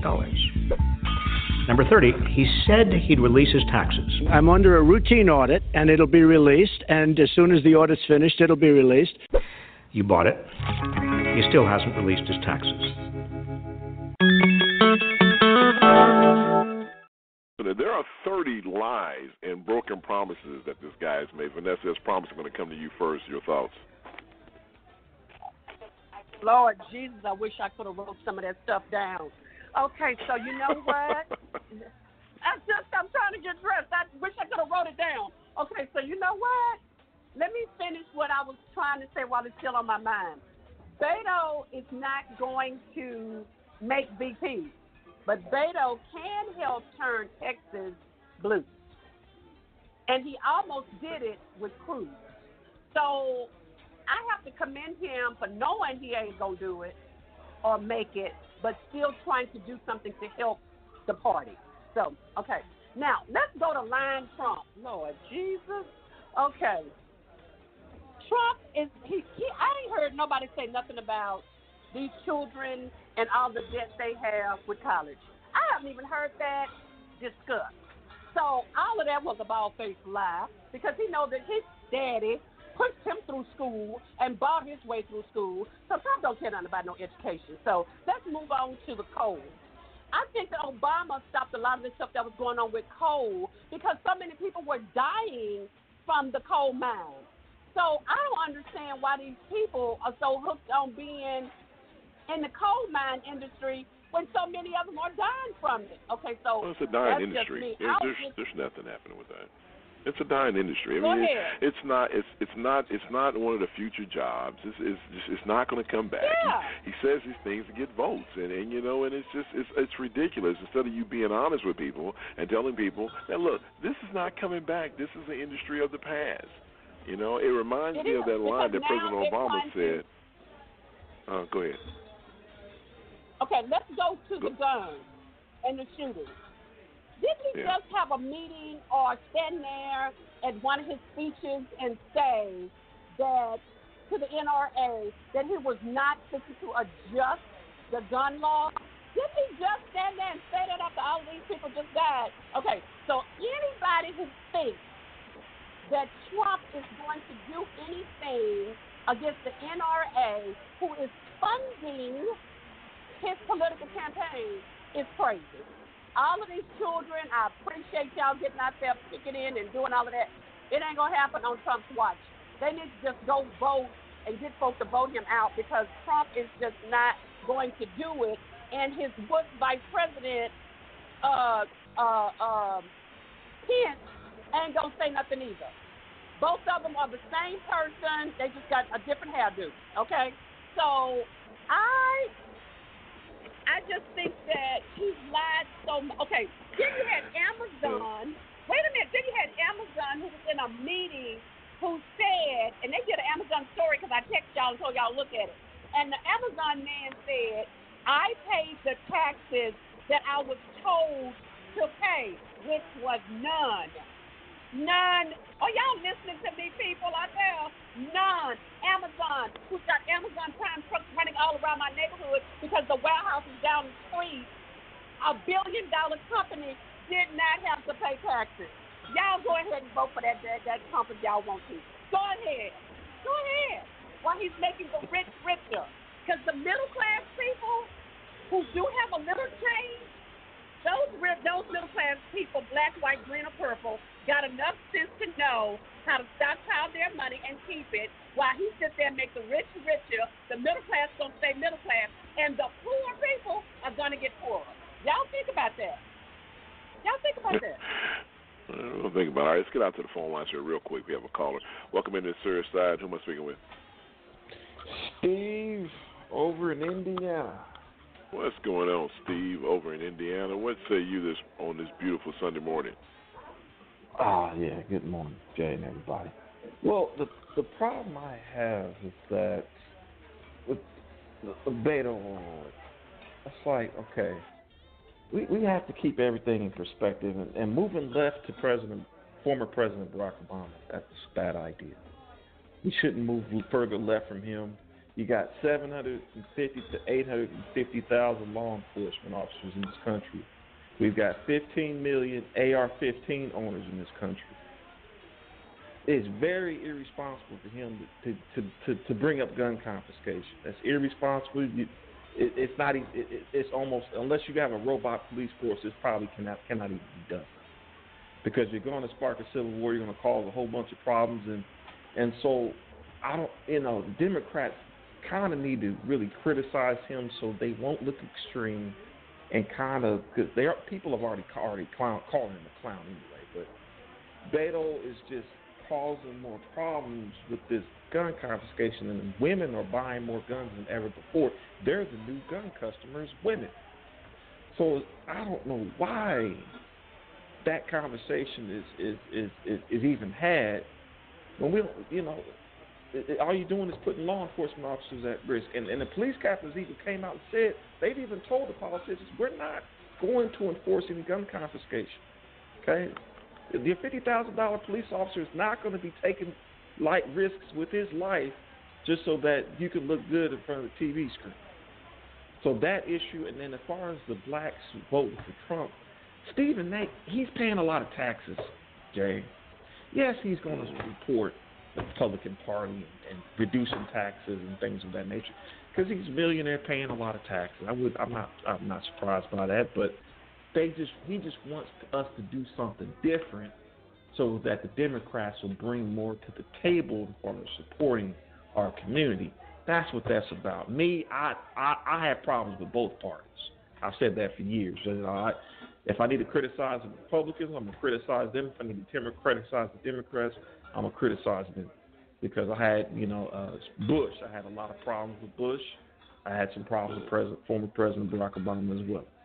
So I'm independent. If I got to criticize you, I don't want to be labeled as a black Republican. If I need to throw them under the bus, I need to throw them under the bus as well. But Jay, what say you on Beto and his gun confiscation and these little fantasies that he has? Well, the only thing I'll say to that, Steve, and I appreciate you, man, for checking in. The only thing I would say to that is that this is something that they've always thrown out there. I heard from a lot of Republicans, you saw these people marching on Washington, President Obama's going to take your guns, and, it's the same old nonsense. Donald Trump says we're going to respect our amendment right to keep our weapons. Nobody's trying to take your guns. Now, what Beto O'Rourke is saying, look, if you think about the premise of what he's saying, you don't need no freaking AR-15 to be, on the streets. There's no reason for that. That is a weapon of war. There's no reason for you to own that. You can't hunt with it. The purpose of that weapon is to kill people. That's it, period. And so if there's no reason why you should have that weapon. What he's saying makes all the sense in the world. Now, can he do it? I don't think so. I don't think he can do it. All right, let me swing around the table here real quick, get everybody's final thoughts on what we've heard here today. Jerome, let me get your final thoughts on this particular topic, man. What do you think about this guy and all his lies and why Republicans still follow him? It's just nonsense. Well, give me a final thought on this.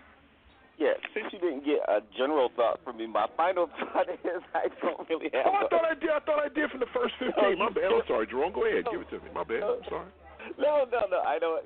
Unless I have a question, I have no thoughts on him. I mean, it's the same. I was like, what's my final thought? I'm like, I don't know what my first one was. Oh, my bad, Jerome. Well, listen, we're not doing chatterboxes more because Mr. Elias is not here, so we'll take a few more minutes. But seriously, though, I mean, this guy, what's amazing to me is that, Mr. Elias goes back and forth in the chat room with Trump supporters all the time. I don't even read half the comments I get from Trump folks because it's like, why are you listening to our show if you don't agree with what we're saying? Apparently, you're here for, I guess it's the same reason why some of us listen to Fox, right? You need to know what the enemy, I guess we're the enemy for the other side. It's just crazy how we put out we put out the facts. We tell you the truth. Everything that you heard about the 30 lies to this guy, so that's factual. You don't have to take our word for it. Just go do some research. Stop listening to Sean Hannity and Tucker Carlson and all those idiots over at Fox. Do the research. That's all you have to do. But what they do is they listen to these talking points, and then they go forward with that. These are facts, what we're talking. He hasn't put together a freaking health care plan. Where is it at? He hasn't done any of this stuff. He hasn't shown his taxes. Now he's fighting not to show them. He directed what's his name, Mnuchin, Secretary Mnuchin, not to release his tax forms. His tax returns. Right. When the law says Congress has the right to see that stuff, and he won't even release it. This is what's amazing to me, Jerome, how these idiots continue to follow this guy. The only thing that's missing are Nike gym shoes and grape Kool-Aid. That's the only thing that's missing. That's it, Jerome. Well, the whole thing is I don't think their expectations are for him to be productive. That's why I'm amazed at people who say things like, if the next person is going too far left, I'm still going to vote for Trump. Like, that's crazy. He's not doing anything that he said he was going to do, for one. Exactly.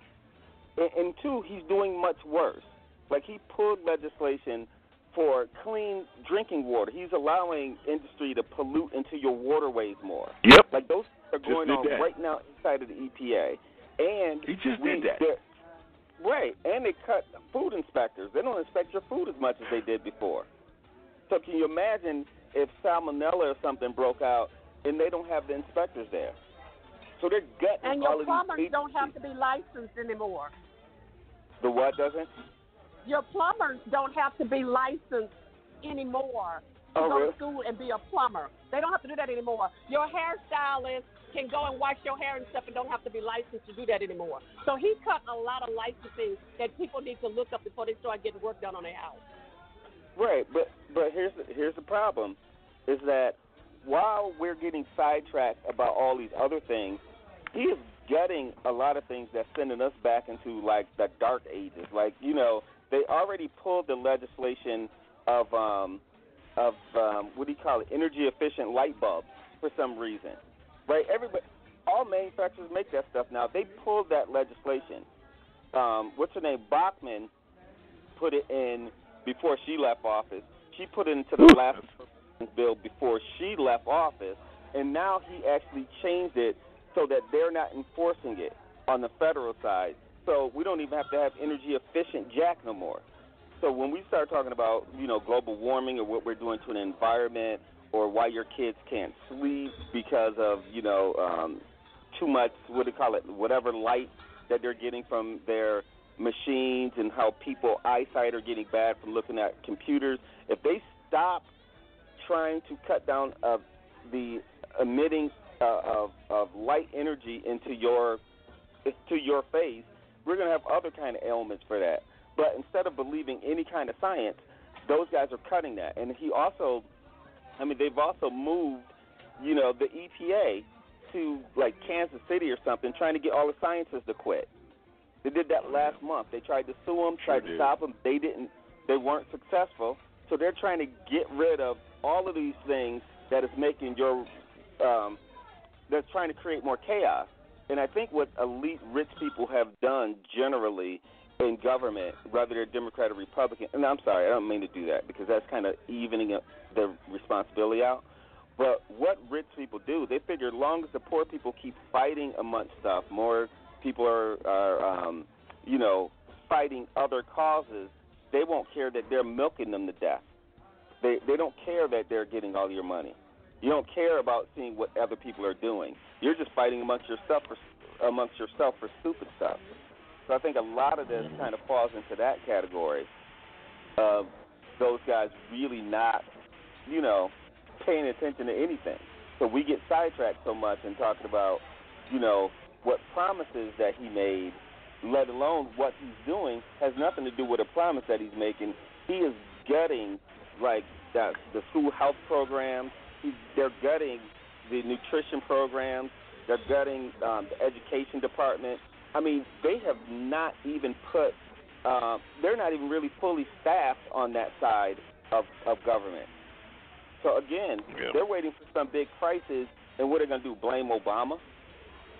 Of course. I mean, that's probably what he's going to do. But. Yeah, that's what he's been doing. Yeah. He's going to do it. He's definitely going to blame President Obama for anything that he can't accomplish. That's just the way he rolls. All right, listen, we are over. So now we're going to take a quick break. On the other side, it's on a need-to-know basis. Got to get this in, guys.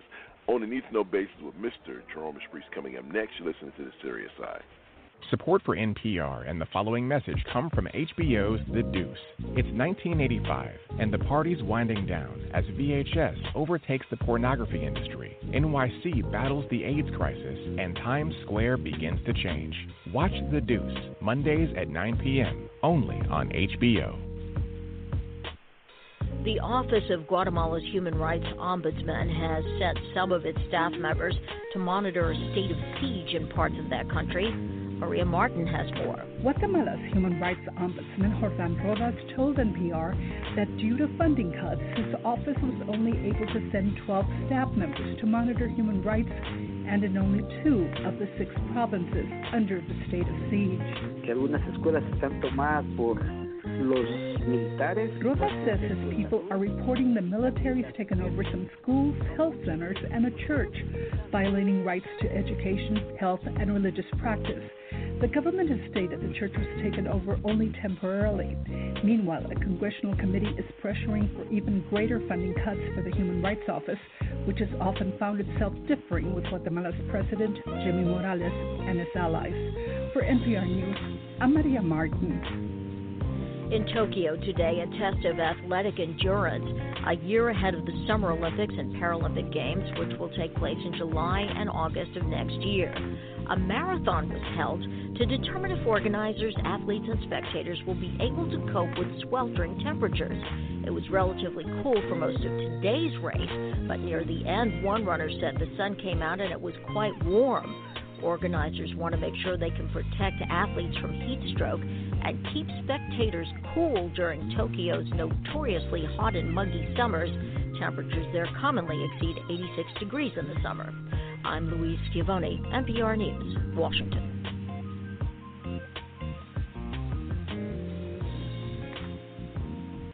5, 4, 3, 2, 1.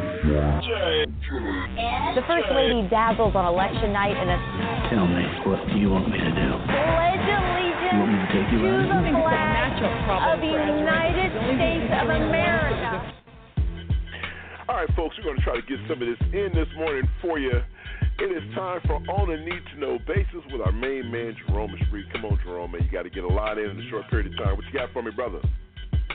Oh, you know, and I was going to say, I think you missed Chatterbox, but I forgot you said you weren't doing Chatterbox today. So, okay, we'll get into some news stories. All right.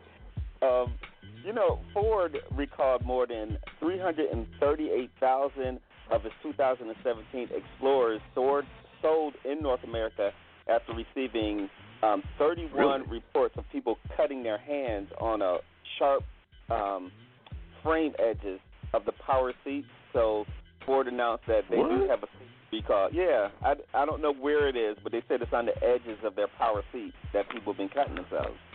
So they said it affects select 2017 Ford Explorer sold in U.S., Canada, and Mexico. I guess the framing wasn't bent correctly or something on the seats. Oh, boy. Okay. Now, UAW contract with General Motors expires at the stroke of midnight and increases the likelihood of a strike. So the 4-year contract between General Motors and the United Auto Workers has expired, and negotiations on a new deal continues, but they're supposed to go on strike at midnight. Now, I can't remember the last time we had an auto workers strike in this country. But I guess we had an auto crisis. People weren't, the unions was more lenient towards the manufacturers, and then once they started making money again, they still don't want to pay them. That's what it looks like to me, but we'll see how that goes. Now, the U.S. has fined Japan Airlines $300,000 for delays and trapped passengers on 2 grounded planes for more than 4 hours. Now, I remember Obama put a rule in for that. I'm surprised Trump didn't take that away. But the Transportation Department says that after bad weather forced a flight from Tokyo to New York to land in Chicago, the staff needed to help people off the plane, didn't show up for more than 4 hours. How do you sit on it? Anyway, I thought in an emergency to say you out of But Vanessa, you can help me with that one. Aren't there other ground crews that you can call over if your ground crew is not available? 4 hours just seems like a long time. That's why they're getting fined, I guess. Yeah, because then you have no bathroom, no food, no nothing. Oh, yeah. Like I said, that's why the Obama administration put that in there. So who knows what they're getting? Who knows what the passengers are getting for their inconvenience? But the airlines have been fined $300,000. Now, a Texas mother of 3 says that her vaping habit has landed her into a medically induced coma. So Cerie Canada from Abilene, Texas, was rushed to a hospital in June, where doctors found a buildup of fluid in her lungs and blood clots, which is believed to be caused by vaping. I don't know what to even say about vaping, because, it's just not regulated. Man. And I didn't think anything would be worse than cigarettes, but apparently you can find something to get people off cigarettes into something that's worse. But anyway, and that's crazy. Yeah, they're saying that it affects teens more as well, because younger kids are vaping, so they're having more problems. Now, California Governor Gavin Newsom signed a bill on Monday to give his state government tighter authority over doctors who have been writing medical vaccine exemptions for children of anti-vaxxers. Now, again, I know we overuse that term slippery slope, but that seems crazy, California, that you can't opt out of vaccinations. You should still be able to. If you homeschool your child, you should be able to not get a vaccine. Just want to say that for the record. All right. Now, Earth loses an area of forest the size of Britain each year, with more than 64 million acres of trees lost annually since 2014. This is according to a new report. The Earth lost 26 million acres of trees from 2014 to 2018, which can impact wildlife and climate change. And by the way, the Brazilian Amazon continues to burn this week. So what are we on, week 5 of the Amazon burning? Wanted to put that out there, just in case you don't know. Now, drinking a cup of coffee each day is good for your brain, as scientists claim that it could help protect against against aging-related decline. So researchers led by a team at the National University of Singapore found that participants who drank tea at least 4 times a week for around 25 years had better brain connections. That is a long study.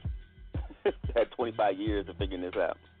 All right, now 9 U.S. states have have an obesity rate of at least 35%, more than ever before, according to a new map that was revealed this week. More than 1/3 of adults in Alabama, Arkansas, Iowa, Kentucky, Louisiana, Mississippi, Missouri, North Dakota, and West Virginia were dangerously overweight, according to the data that was released by the Center for Disease Control and Prevention. They released it on Thursday. So they said it's a slight increase from 2017, where obesity prevalence was 35% or higher, and only in 7 states. But now it's 9. So we're increasing. All right, now a new flu season appears to claim the first pediatric victim. A California boy who's 4 died of influenza-related illness. The 4-year-old boy from, I guess it's Paris, California, died in a flu-related illness, was what health officials say, and it's the first flu death of the 2019-20 season. And that's Riverside County, if you wonder where that is. All right. Now, they said autism rates in the U.S. are rising faster amongst Hispanic and black children, according to a new study by the University of Colorado at Boulder. It's found that autism rates rose 73% amongst Hispanics and 44% amongst black children born between 2007 and 2013. You know, we can do some health stuff later, but that is really high. One of Brett Kavanaugh, the Supreme Court Justice Brett Kavanaugh, one of his male classmates at Yale has alleged that the Supreme Court Justice made unwanted sexual contact with another female while at school. Now, the New York Times exposed the details of that story by his classmate Matt Sear, and who said that he saw Kavanaugh at a party with his pants down. Friends allegedly pushed him on a female student, and he told senators and the FBI about this, but the FBI didn't investigate before his hearing. That's according to the New York Times. Yeah, here we go. Yep. This stuff is going to keep coming out, right? Or so. Unreal. Stories. Unreal. All right, so, yeah, Courtney Love, singer Courtney Love, claimed that Prince Andrew rang her doorbell of her Hollywood home looking for sex after being introduced by Jeffrey Epstein. And she said she made him tea and they chatted, but just because he was hanging out with Jeffrey Epstein, he figured that he could just roll up on her, is what this new story is coming out. That story came from the Daily Mail, just in case you want to know where it came from, but they always have Epstein, Prince Andrew stories in there, and it's crazy. Now, a Long Island judge, 50, pled guilty to breaking into his 23-year-old neighbor's house and stealing her one underwear out of her clothes hamper. Now, what? Robert, there's a reason why I'm doing this. He's 50. he pled guilty to second-degree attempted burglary in Nassau County Court. This is on Long Island. And he broke into his neighbor's house. And a college dropout who went on to become a multi-millionaire drug dealer, trafficking fentanyl and oxycodone. This guy, Aaron Shamo, they're saying that he made millions of dollars by just using his computer, he and a few friends. He called himself a white-collar drug dealer, but he finally got arrested. So see how I just wanted to say that news story because how they frame that is if he was selling on the corner, he'd be dangerous to the community. But for him, they're like, oh, he's a college dropout, and, you know, he has a nice, cleaner version of his story. Yeah. Now, Antonio Brown, I know we covered him a little bit, but he lost an endorsement deal with the helmet manufacturer Zenith, and his eligibility to play on Sunday with New England Patriots. I guess he's still eligible to play this Sunday, even though they have a sexual assault investigation. But he did lose his helmet endorsement deal. Good. Yeah, I don't know which one's good. He still gets to play, but he lost his deal. I don't know. Well, they need to just kick him out the league, man. It's ridiculous. Yeah. Now, I don't know if you guys saw this story where there was a picture of a white female cutting off the dreads of another black teen. It says for a better life is what they had in the caption. It sparked a lot of outrage online, but he said that he asked her to do it. She's his mentor who supported him after he lived in Chicago, and I guess he was in a little trouble and stuff, and so he's defending this guy, Kobe Richardson of Chicago, is defending Sally Hazelgrove after a picture of her cutting off his dreadlocks was shared on social media, and the picture went viral on Twitter. Filmmaker Ava DuVernay retweeted it, and he came to her defense. You know, after he got 20,000 likes, you know, he came to the defense. He said that he asked her to cut it off. Now, Hazel Groove, the woman, is the founder of a youth program, Crushers Club, and she has since publicly apologized, but she didn't say any more about it. Now, anybody who tells you if we just cut your hair, you can conform, that's still oppressive. It's like we were saying, I said earlier in the show, is that you don't go to black children and say, hey, if you just speak a little bit better English, that more people will like you. You're still conforming us into white supremacy. So that's why people don't like it if she doesn't get it. Even if he agrees Even to if he asked her. Yeah, you're right. Even if he asked her, it doesn't really make a difference, right? Because the bottom line is it's what it represents more than, you know, what the intent was behind the act. I get that, man. All right, we have time for one more, Jerome, so give us one good one, brother, on the way out the door. Okay, yes, so sir. A bride and groom is telling their guests to bring a chair and a sandwich to their wedding if they didn't RSVP on time. So they're getting like praise, but the couple has been praised by a lot of users around the world on Reddit, saying that their brutally honest wedding invitations, which ask guests to bring your own chair and sandwich if they won't RSVP on time, is catching fire. I don't know if that's going to be a thing, but it is hilarious. I love it. I love it. There you go. That's some good stuff, man. As always, my brother, appreciate you. All right, folks. It's time for our final thoughts, and ladies are first around here. Miss Vanessa Maybelly from the McAnally Final Thoughts. Oh, y'all, I just don't even know what to say. The debate was really good. They got off of my president, Barack Obama, and started praising him. And Casper, or whatever his crazy name is, he is in trouble with the Democrats. And Trump needs to stop talking about Joy on MSNBC because that's my girl. And sorry, Jerome, but I do love Joe at 5 o'clock in the morning, him and Mika. And I watch it. It just irritates me, but I do watch. I do watch him at 5 o'clock in the morning, and I do like Don Lemon at 10 o'clock p.m., 9 o'clock.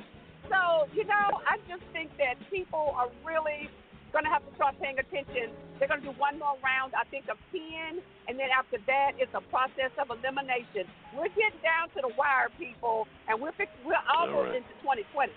So people need to start listening to what these people are saying and figure out who Joe Biden's running mate is going to be. Other than that, go Texans. All right. Appreciate you as always. Thank you so much. The educator brother himself, Mr. Johnny D, man, final thoughts. Once again, just want to say thank you, Jay, for the opportunity. Thank you for the rest of the contributors for allowing me an opportunity to have a voice. Thank you for the persons who allow us to come into their home. One last comment. Jerome has come up with some real relevant information. Now, of course, I haven't validated it, but I did hear on the Urban radio show the other day, part of the reason why Jay-Z is meeting such resistance with this NFL contract, that nonprofit out of Chicago, which is cutting young men's dreads, he was said to have funded that or provided some funding at some point under Rock Nation. So, again, haven't had the chance to validate it, but that could be some relevance down the line. But, again, thank you all for the opportunity. All right. If you're listening to the live show on all of the websites across the world, we're gone in 10 seconds. We love you. We'll see you next Sunday. If you're listening on podcasts or listening to your favorite, there it is. Anytime the music increases, that means we're in overdrive. So anyway, for you all who are listening to us via, Twitter or whatever, you're going to get the whole show. So, Mr. Jerome, let's read my final thoughts, sir. Well, my thoughts are always the same, that everybody has to kind of let the political process play out. We have enough information on Trump to know that he already should be in jail. So debating anything else is just maddening. So everybody just hang in there and have a good week. That's all I can say about that. President Trump has come to the defense of Justice Kavanaugh, saying that people who have put out these false lies against him, he should sue them. Women who say that they've been sexually molested or sexual misconduct, that these women are lying. This guy is the biggest liar on the face of this planet. And for people to continue to support this president is beyond me. He has shown you that he's a racist. He has shown you that he doesn't give a damn about women. He has shown you that he don't give a damn about the Constitution or any laws that he has been sworn to protect. What is it going to take, folks, for you to see that this guy is a liar and a fraud? It's unbelievable where this country is going. And for you guys to continue to support this guy is unbelievable to me. So let me just say this to all of you folks who listen to this show and continue to send this nonsense in about Trump and how great he is. Let me tell you something. Save your time, because I'm not going to read it live. And for you folks who are my friends and you say you support this guy, guess what? Add 2 initials or 2 letters in front of friend, and they are EX. And on that note, Mr. Jerome is free. If it's Sunday, we're talking serious stuff. What time is it, my friend? It's time for the serious side of the Jrilshow. Folks, it's been a pleasure to serve you, and we appreciate you allowing us in your homes every Sunday morning. So, for Vanessa Maybelli, from the Macanelli, from Johnny D, and for my main man, Mr. Jerome Spring, I'm Jay Riles saying have a great work week, and remember, if it's Sunday and we're talking serious stuff, it is the serious side of the Jay Riles Show. See you next Sunday, folks. Hello!